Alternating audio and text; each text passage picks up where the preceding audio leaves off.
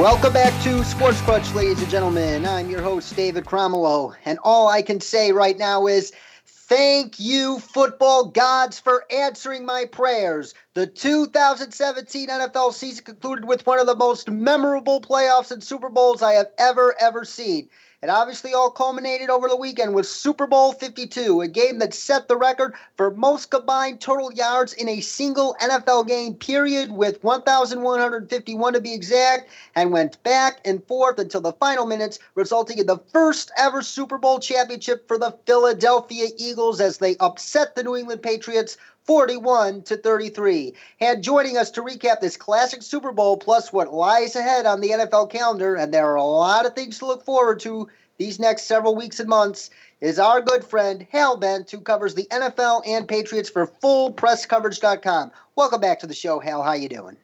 I'm doing great, David. You said it. What a great game that was, having all of America on the edge of their seats for, 3.5 hours. You couldn't ask for a more entertaining game. You sure couldn't. And the biggest thing that obviously stuck out to me about the Super Bowl was this. If you would have told me last week when we previewed the Super Bowl that Tom Brady would throw for a Super Bowl record 505 yards with 3 touchdown passes and 0 interceptions, I would say, oh boy, the Patriots were going to just stampede all over the Eagles. Well, that's not what happened, because Doug Peterson just pulled off one of the magnificent coaching performances in NFL history that I could ever think of. How he was able to get that much out of Nick Foles, a journeyman quarterback who started with the Eagles, then went to the Rams and Chiefs, and then thought about quitting football, and then went back to the Eagles. The fact that he was able to make him out Brady, Tom Brady, dare I say, on Super Bowl Sunday, I just can't think of any other coach in recent NFL history, not named Bill Belichick, that did such a masterful championship-winning coaching job as the one Doug Peterson just did. Can you? No, not at all. I mean, that was just a virtuoso performance by Peterson. I don't know how much, he's got other offensive minds in that staff. Frank Reich, who's the offensive coordinator, John DeFilippo, who's the quarterback coach. If I'm Indianapolis with all of a sudden vacancy there, that's 2 guys that I want to get in to interview as soon as possible, because that was just a fantastic coaching performance by the Eagles, that entire offensive coaching staff, but especially kudos to Doug Peterson for drawing up a great plan, staying aggressive, and trusting in his quarterback, Nick Foles, to carry it out, and he did almost to perfection. He most certainly did. And on the Patriots side, a lot in the media are blaming the loss on just one thing. Bill Belichick, for some reason or another, and the details are still not yet clear in typical Patriots and Belichick fashion, he benched cornerback Malcolm Butler, the hero from Super Bowl 49 that intercepted Russell Wilson at the goal line, and he relegated him to a special teams role only. Do you think the Patriots would have won Super Bowl 52 had Malcolm Butler played, or do you think it's unfair to blame the Patriots' loss solely on this one variable? Well, it certainly didn't help. I don't know how you have somebody that plays almost 99% of the snaps over the previous 18 games and all of a sudden play them 0 snaps on defense. It didn't make much sense to me, and it was one of those decisions that, it wasn't just affecting one position. It wasn't just cornerback. You had Eric Rowe, who had been playing slot cornerback. Now he was moving to the outside. You had your safety, Patrick Chung, who is now filling in as the slot cornerback. And when you're bringing in that other cornerback, now you had Johnson Batamosi, a journeyman, in that role instead of Rowe. And so it was like a domino effect, and it didn't just weaken them in one position, it weakened them across the board in 3 different positions, and that really hurt the team. And I think that was a big part of that. The Eagles basically almost 75% conversion rate on third down is they just didn't have that one player that could make that one play in coverage and get them off the field. I don't get it either, but to be fair to the to Malcolm Butler and to Bill Belichick here, I don't think it was the only reason why they lost, because a big way the Eagles attacked the Patriots, they attacked their linebacker core with guys like Corey Clement coming out of the backfield and Zach Ertz at tight end. They were attacking those linebackers as well, and I don't think Malcolm Butler would have helped there. And heck, Zach Ertz picked up the final big third down conversions in the game. So it's not just the downgraded cornerback. The linebackers couldn't cover either. Wouldn't you say so? I agree. And, the Patriots in their game plan tried to combat that. They had another safety, Jordan Richards, who was a second-round pick about 3 years ago and primarily plays on special teams. He's been a bit of a disappointment. And he was covering, he was a large part of that. And on that 55-yard reception on that wheel route early in the game by Corey Clement, that was Richards that whiffed on the coverage there. That's, like I said, that's part of where if they're going to have a safety in a linebacker role, it's usually Patrick Chung, but he was going from linebacker role instead of safety to cornerback role instead of safety. And, that was one of those big plays that really stood out as, sometimes you just want to, not outsmart yourself and put your best players in the best position. But like you said, I mean, they had Kyle Van Noy, their inside linebacker in coverage, and he was burnt repeatedly, and especially on third down by Ertz with a couple of big first downs to extend drives. I don't know if I think you could put the Legion of Boom out there from 5 years ago, and this Eagles team was just going to roll over everyone because they had everything clicking in it. They had the right plan, they had the right players, and they executed it. I mean, I don't think you can take anything away from them. I don't think anybody stood a chance against the Eagles the way they've been playing in their last couple of games here. I completely agree. You just cannot take anything away from the Eagles. And the thing that obviously stood out about the Eagles was this is an insanely talented and deep roster. And yes, Nick Foles won the MVP, and rightfully so. He deserved it. But I think there were a couple of other guys deserving of that MVP award, even if they didn't show up as much on the stat sheet as Nick Foles. So aside from Nick Foles, who do you think was the big MVP for the Eagles in Super Bowl 52? I would say Nelson Agholor. The Patriots had no answer for him the entire game. He just made it seemed like, anytime the Eagles needed a big play, he was right there to pick up that first down. He was, whether it was on an end around, whether it was cutting across the middle, they just seemed to have no answer. And it seemed like they tried 3-4 different guys to try to contain him. And, the only one they didn't try was Malcolm Butler, but I don't think he was going to be able to stop him either. I thought Agholor had a huge game, and and you had already mentioned Zach Ertz. He had that touchdown as well, and he was a key factor on some huge third downs, especially late in the game when they were on that drive, that clock-killing drive in the fourth quarter as well. Yes, and two other people that should have gotten consideration for the MVP, at least in my view, even though they rarely give out MVPs to these type of players, were Eagles center Jason Kelce and guard Brandon Brooks. They won virtually almost all of their one-on-one matchups. And not only did they keep Nick Foles' jersey squeaky clean during the game, they were opening up truck-sized lanes in the running game for LeGarrette Blount and Jay Ajayi and Corey Clement to run through. And that and the Eagles' performance in the trenches, not just in the Super Bowl on both sides of the ball, but during the entire season, was, I think, a big secret to their success, even when Carson Wentz went down. Oh, without a doubt. That was a big part of maintaining that success. They are so athletic, on that offensive line, and you add in there's Lane Johnson there is on that right side as well. And between the Kelce, Brooks, and Johnson, they've been impenetrable in the pass rush. And Kelce and Brooks are so good at pulling and getting to that second level. And that's the difference between those small holes for 3 or 4 yards and those big, chunk plays that they were getting 9, 10, 11 yards, is the ability of those players so big but so quick and nimble and able to get to that second level.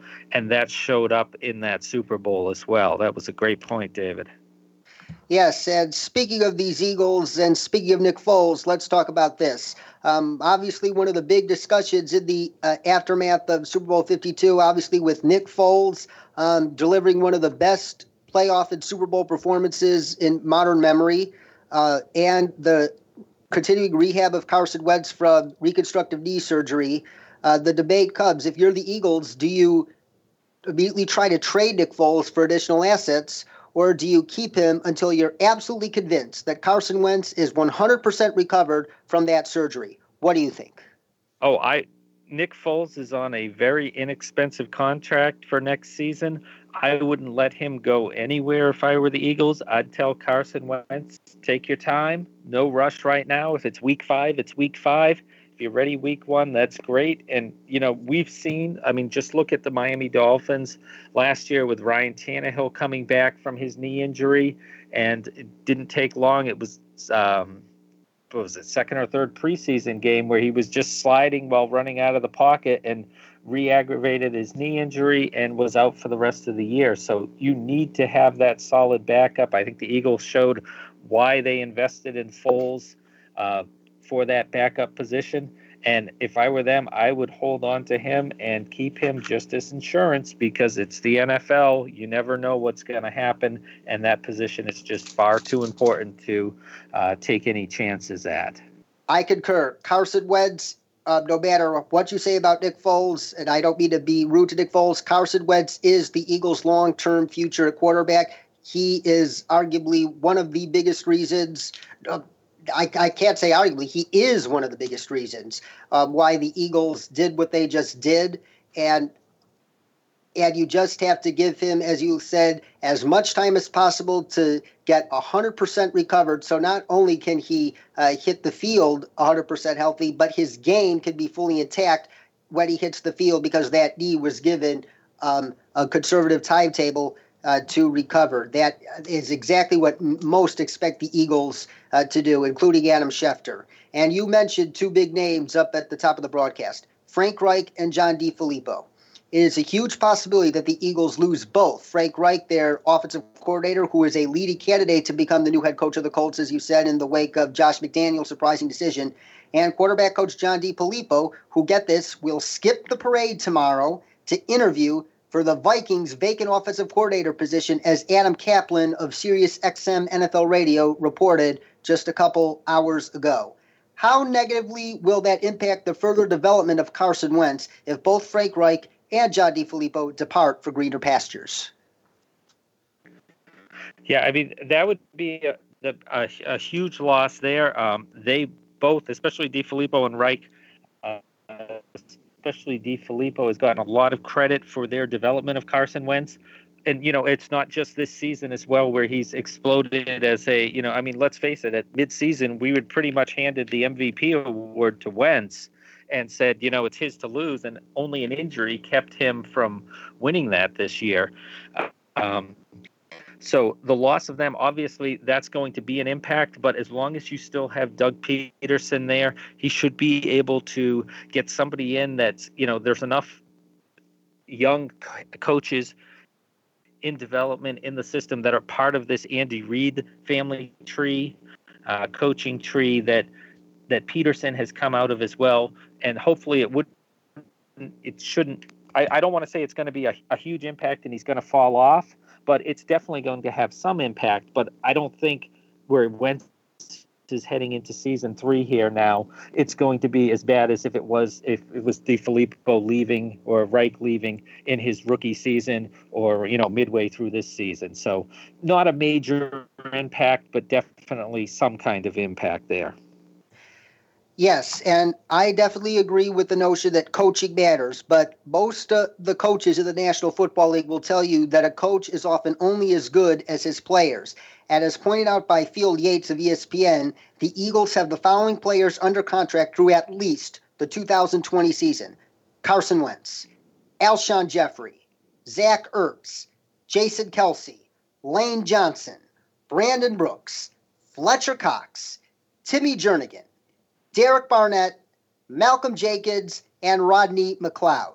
I know this is the National Football League and things constantly change, but do you think the Eagles have at least the potential to win another Lombardi Trophy or 2 with this stacked core of players?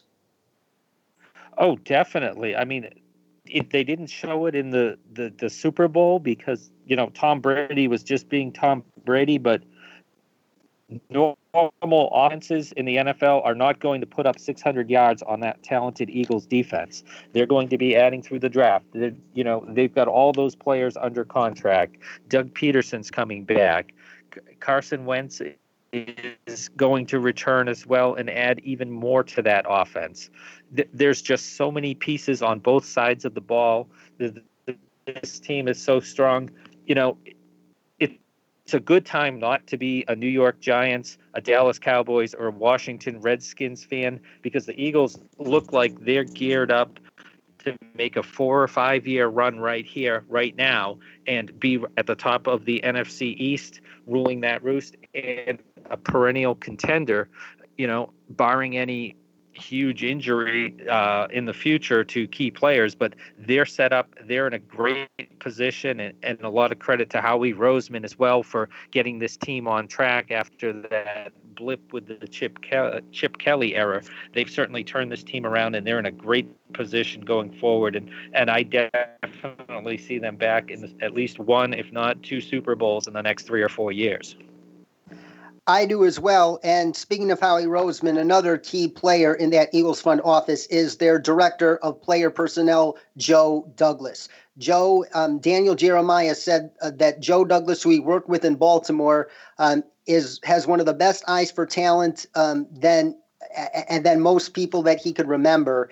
And continuing adding pieces through the draft. And keep in mind, some of their rookie class didn't play this year, like most notably Sidney Jones, cornerback from Washington, who they drafted with their second-round pick. Jones would have been a first-round pick had he not suffered an Achilles injury at his pro day. So that Eagles secondary can only get better with the addition of Sidney Jones next year. And given Joe Douglas's eyes for talent, and they're going to find some new blood in the draft, this train is going to stay a-rolling for quite a while. So all you non-Eagles fans out there, count on this team being championship contenders for the next 4 or 5 years, as Hal said. And now let's talk about the Patriots' immediate future.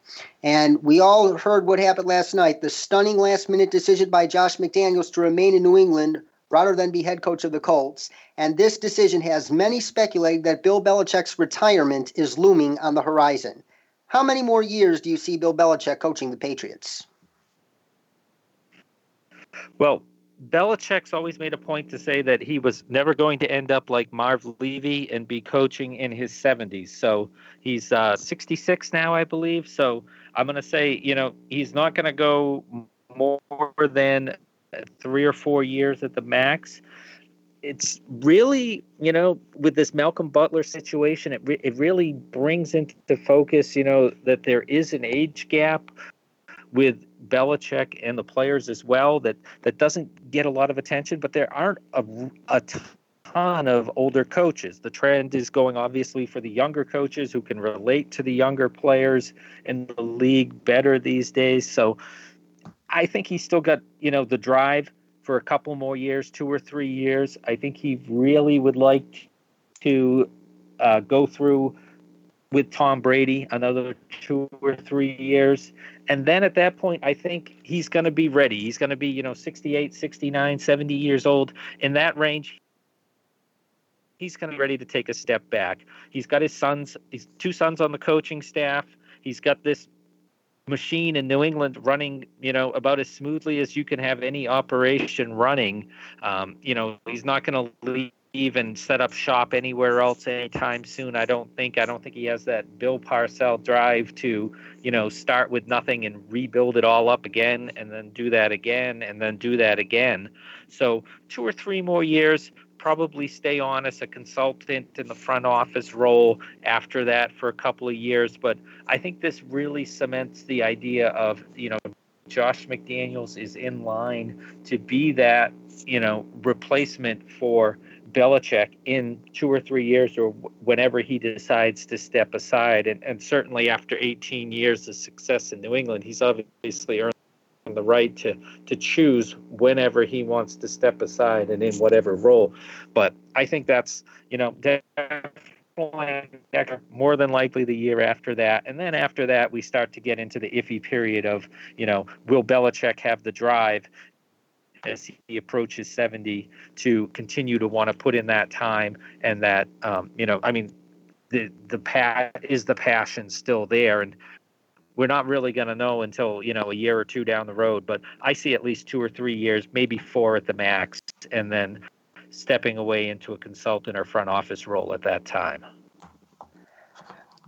That is a very, very reasonable answer, Hal. And I was kind of thinking along the same 2 or 3 year line that you were. But the reason why I think it's going to go on for that much longer, if not possibly maybe a little bit longer, is because, as it was shown in Super Bowl 52, Tom Brady at age 40, going on 41, still has a lot of great stuff left.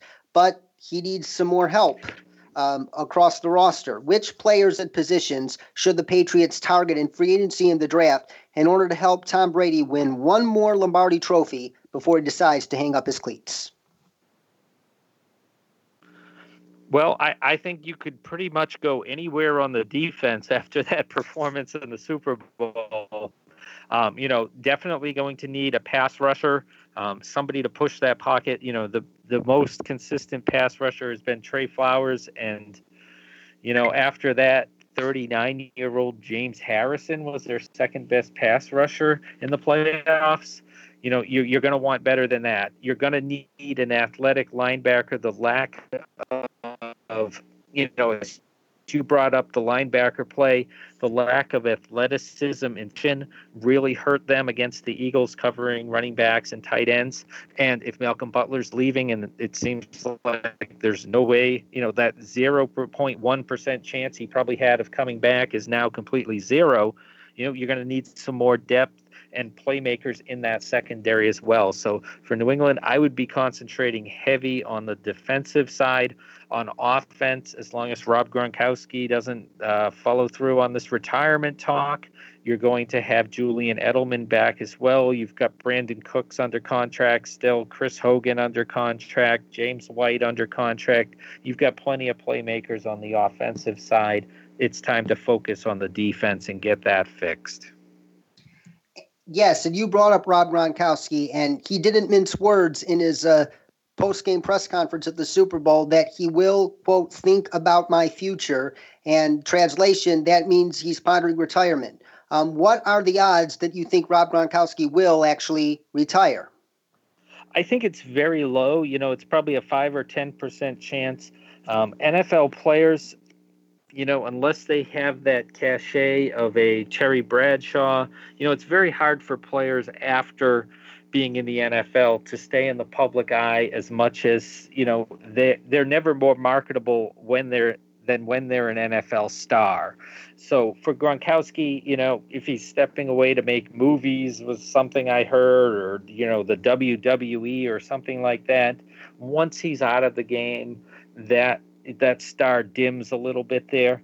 For me, I think a lot of this has to do with the contract. He signed a contract a while ago. I think it was 2012 he initially signed the contract, and it was one of those deals that was a lot of money up front for him, which was good, and the Patriots protected themselves against injury, which was obviously a natural concern with Gronkowski with the injuries he's had. But he's at a below market level now. I mean, he made, I think, $3 million in 2016. He was to make less than $5 million this year. The team sweetened the pot by basically letting him earn up to another $6 million in incentives, which he did meet by making first team all pro. But that's kind of an acknowledgement by the team that he is, for the player that he is woefully underpaid by NFL standards. So, just like the Patriots had to pay a little extra money to get Josh McDaniels back, I think that this is an off season where, the owner, Robert Kraft, may be shelling out some money, be it Belichick, be it Brady, and especially Gronkowski, who is now on a grossly, under market deal right now. And really, that's the only leverage he has in negotiations right now, is to play that retirement card and see if he can get the team to the bargaining table this offseason. Oh, very, very, very, very good point there, Hal. And he is Hal Bent of FullPressCoverage.com, where he covers the New England Patriots and the NFL. And looking back at Super Bowl weekend, obviously my second favorite part of Super Bowl week is the selection of the new Pro Football Hall of Fame class.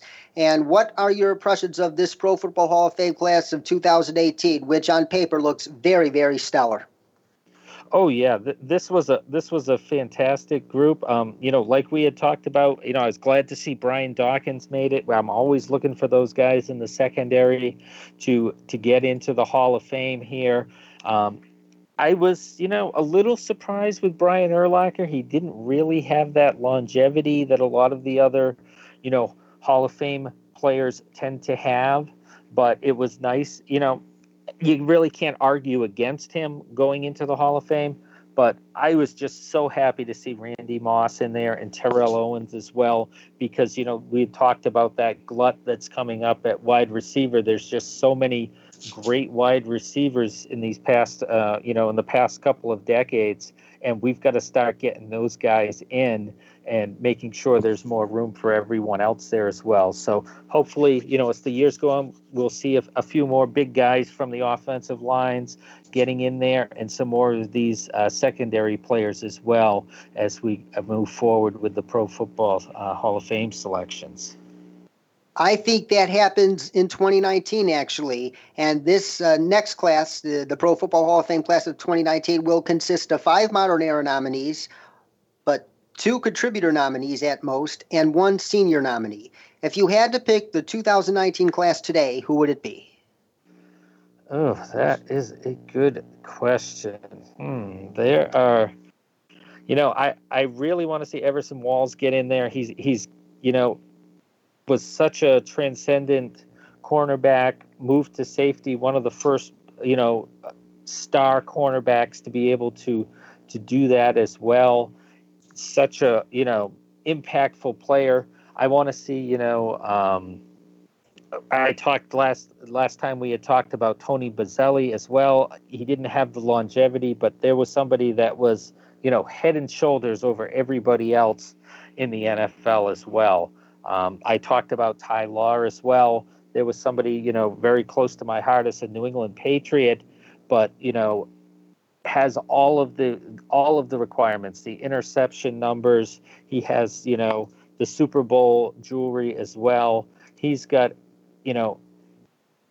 checks off all the boxes. There's somebody that should be there. And then you've got the automatics, the first year players who you just have to have in there. You've got to have Ed Reed. You've got to have Tony Gonzalez. Those are first ballot slam dunks right there. Champ Bailey, I think, too. Champ Bailey. Oh, there's another. Yes, exactly. I can't argue with that as well. So I how I'm going to get it down to 5, David. I can tell you that right now. It seems almost impossible. And I haven't even gotten to, somebody like London Fletcher at linebacker, another, somebody that seems like should be a slam dunk as well. So, that's what makes the NFL Hall of Fame so great, is that, there's so many different positions and so many deserving players that, it's a great debate. We could have this debate probably every week going up until next year as well. And it'd probably be hard to come to that agreement on those, those 5 players going in next year. Oh, we almost certainly could indeed. But let's put all the Super Bowl week aside, because if you think this train is about to stop completely, you are wrong. This train is about to roar into high gear, if not a higher gear than we have ever seen at this time of the so-called NFL offseason.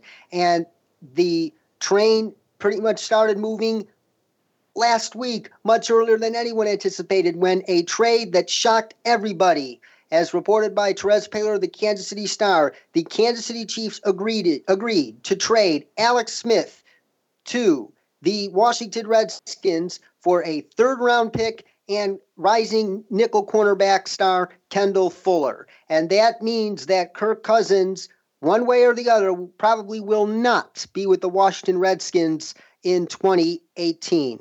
But the Redskins are at least considering putting the franchise tag on him in order to trade him for more assets.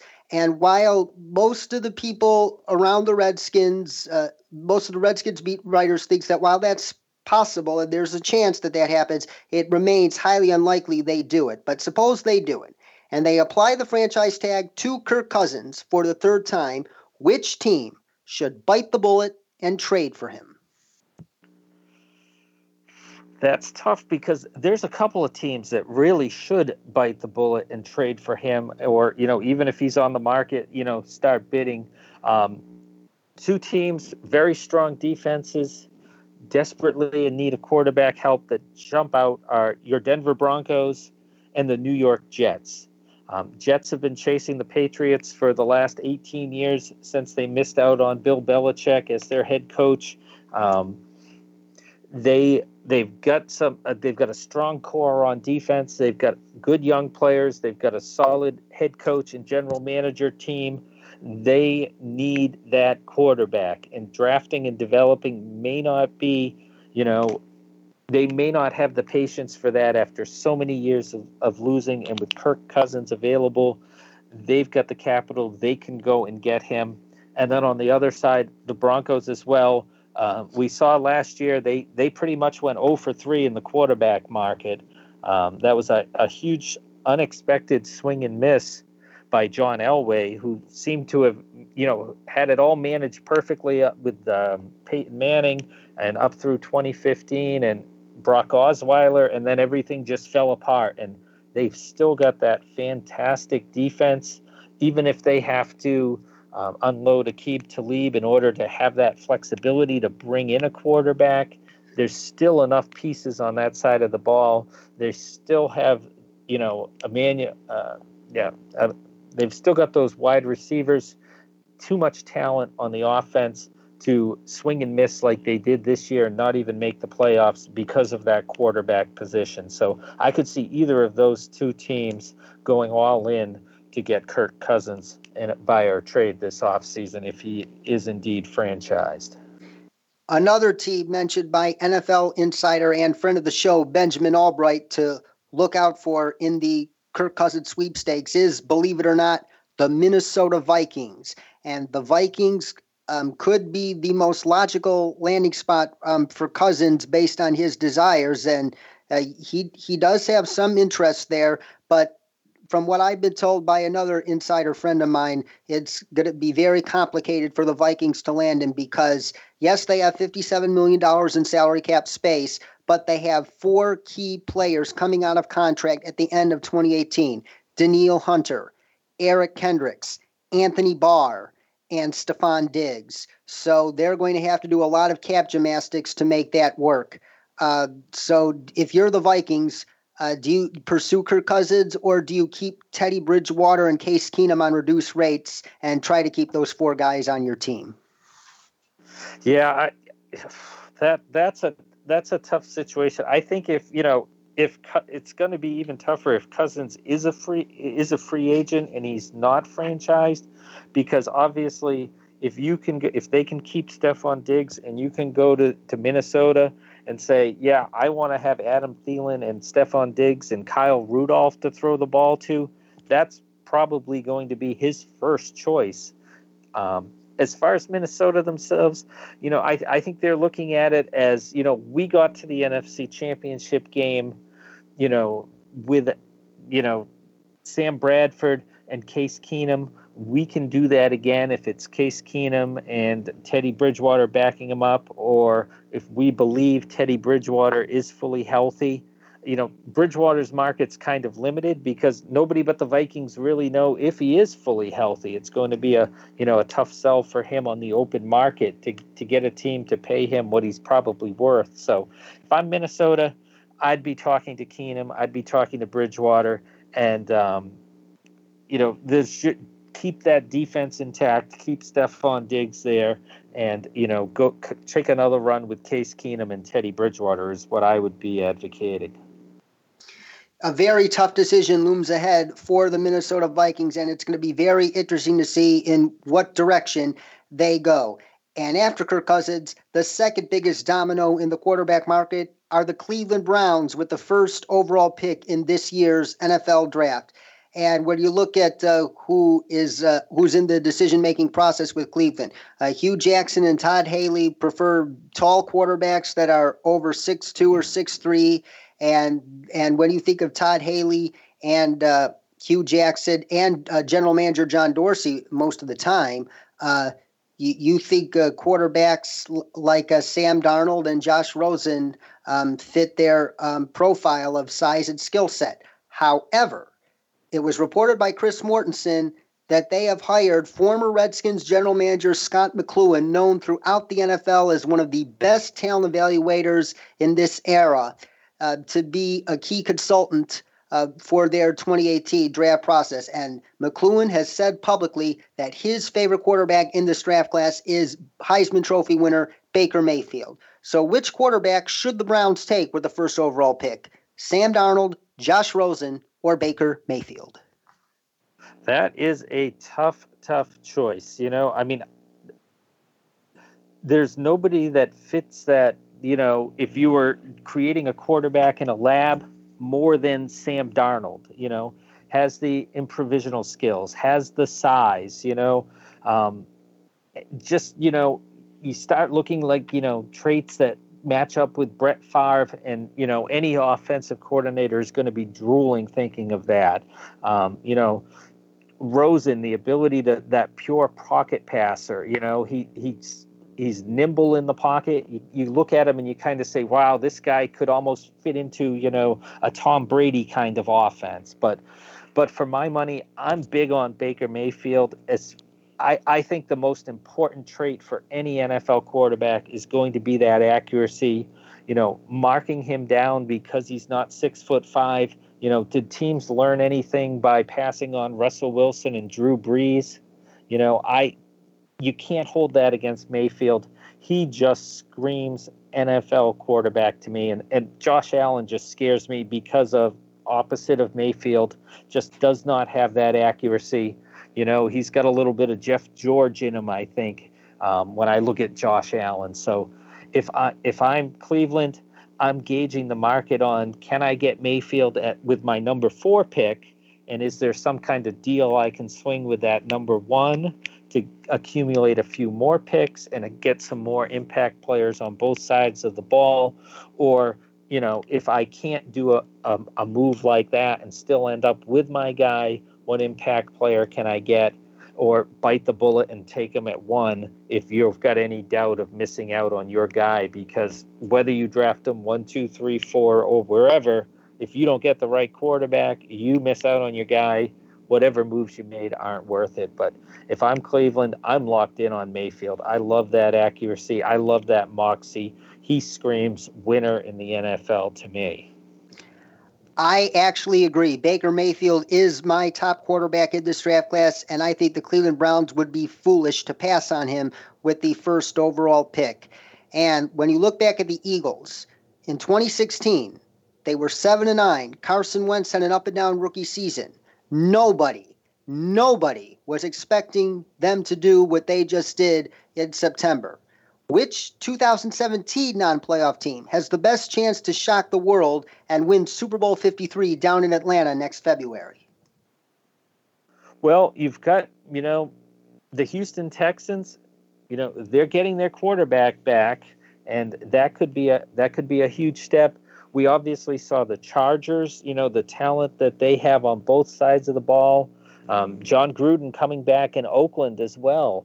Could revive. I mean, this was a team that was a favorite heading into 2017 with that explosive offense that simply fell off. And, in the NFC, you've got Minnesota, you've got Philadelphia there, you've got New Orleans. It's so deep in the NFC. It's hard to see a surprise team coming out of that conference. But, I never count out Aaron Rodgers, and if Green Bay gets him back for 16 games, that automatically makes them a title contender right there. So you've got Green Bay as a surprise team. I'll put my hat on, Detroit. They're a team that should have been in the playoffs this year. If Matt Patricia has a little bit of that Belichick discipline and coaching acumen to get them over the hump. They may be able to sneak past Minnesota if there's any kind of quarterback problem there.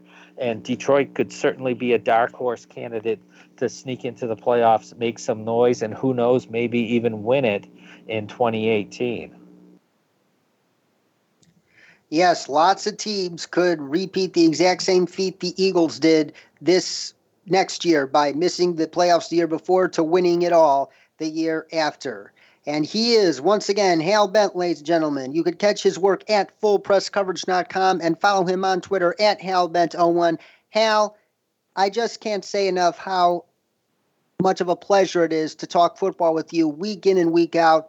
And even though we are headed into the so-called off-season, we hope to have you back on this program many times in the months ahead. And we look forward to getting back together on a weekly basis as the 2018 season draws nearer. David, thank you so much. It is my pleasure to be on here and talking football with you. It's a pleasure each and every time I'm able to do it, and I thank you so much for having me on here as well and sharing your wisdom with me as well, because I appreciate that so much. You're very welcome, Hal, and we thank you. But before we let you go, we want to start a new tradition here on Sports Crunch, our Challenge Flag segment. And in this segment, we pick a team, player, or individual in the NFL to challenge and explain what our challenge to them is. What is your challenge flag headed out of the 2017 season and into the 2018 season? Oh, challenge a team or a player. That is fascinating. Or anybody within the league. Or anybody within the league. Jeez. There's so many. It's kind of like when you say commissioner for a day, what would you do? There's so many things I want to do, so many teams I want to challenge. I'm going to challenge Deshaun Watson for Houston Texans quarterback. Challenge you to get back to health, because my goodness, the NFL needs you. I can't tell you how many Thursday night games with Houston with Tom Savage, Sunday afternoon that I watched and suffered through, thinking that you could have been there, and what a difference that would have made for, not just my viewing pleasure, but all of the NFL. I think he was, the most dynamic player in the NFL up until that, tragic knee injury at practice, non-contact. Oh, that was just horrible. It cast a pall on the whole season. So Deshaun Watson, get back to full health, get back to those the exciting winner that you were, and let's see if you can get the Houston Texans back into the playoff picture in the AFC South next year, because the NFL needs you. Very good. And my challenge flag goes to the Minnesota Vikings. The Minnesota Vikings, you came oh so close to becoming the first team in NFL history to play a Super Bowl on your home turf.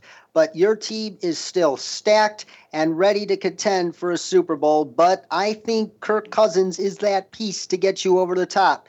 And I personally believe that the Broncos and Jets would be better served taking their quarterback in the first round, because they're more closer towards rebuild than contention, in my opinion. So Minnesota Vikings, do what you have to do to get Kirk Cousins in on the best deal possible for you and for him, that allows him to be paid in super high guaranteed money, but also leaves enough dollars left for Stephon Diggs, Eric Kendricks, Danielle Hunter, and Anthony Barr.